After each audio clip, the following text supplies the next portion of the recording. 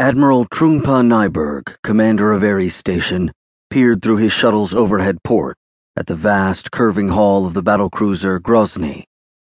Sculptured into a confusion of forms and vacuum-sharpened shadow by weapons pods and sensors and other less identifiable.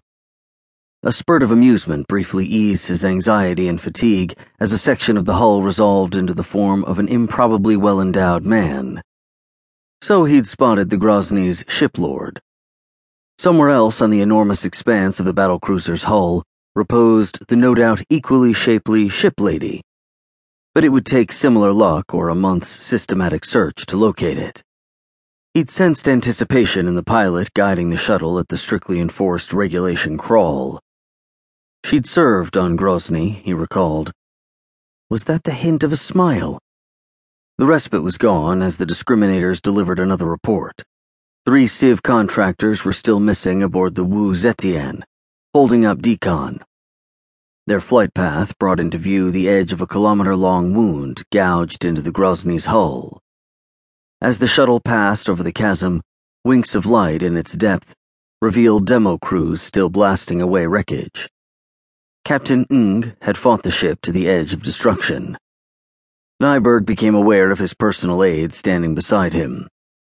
"Admiral, Vice Admiral Wilsones requests an interview at your earliest convenience." His voice was apologetic. ASAP, Nyberg translated. He said, "If she's in that much of a hurry, she can catch me at the dock," and resumed listening to the relays. The problem was, everyone now wanted everything done ASAP, including Trungpa Nyberg. He shut his eyes and breathed out, knowing that his anxiety-driven impatience would not move anyone the faster.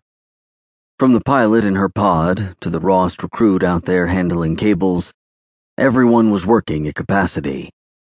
And beyond, he thought, when he recognized the running lights of the captain's barge belonging to Margot Ng, the hero of the Battle of Arthelion, as she personally supervised the careful teardown of the Ruptor turret destroyed by a glancing skip missile hit from a Rifter destroyer.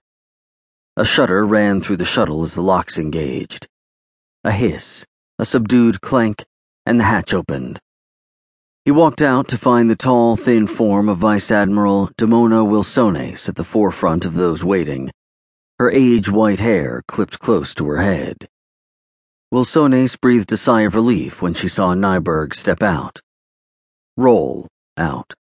Nearly as broad as he was tall, Nyberg reflected an ancestry of enormously strong men of sturdy frame and musculature, protected by an impressive layer of fat.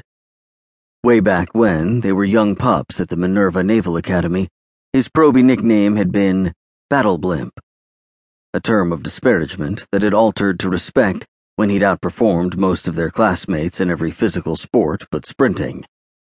Dire as the situation was, Wilsones took a moment to appreciate Nyberg's presence, everyone around him deferring as if he projected a force field. A high stickler for his officers and enlisted's fitness, he did not exempt himself, though his uniform strained a bit between the buttons over that mighty chest and belly. The power in his stride had not lessened a whit, nor had it in the alert blue eyes. But the dark skin of his face was darkened still more by the circles around those eyes, and his short blonde hair had gone silver. "He's getting old," she thought. "He probably thinks the same about me," came the prompt answer, with a too brief flutter of humor. Then the humor was gone as they both saluted. He gestured for her to fall in step beside him, and flashed her a sharp glance of inquiry as she considered how best to word her news. There was no best here, only the relative mercy of simplicity. "There's something you'd better see right away." She disclosed the chip on her palm and watched his expression change from impatience, the unexpressed, "Why couldn't you just relay it to my office?" to the smooth mask that acknowledged the dire implication of whatever it was she was fit to bring, in person, on a chip that she didn't trust to network crypto.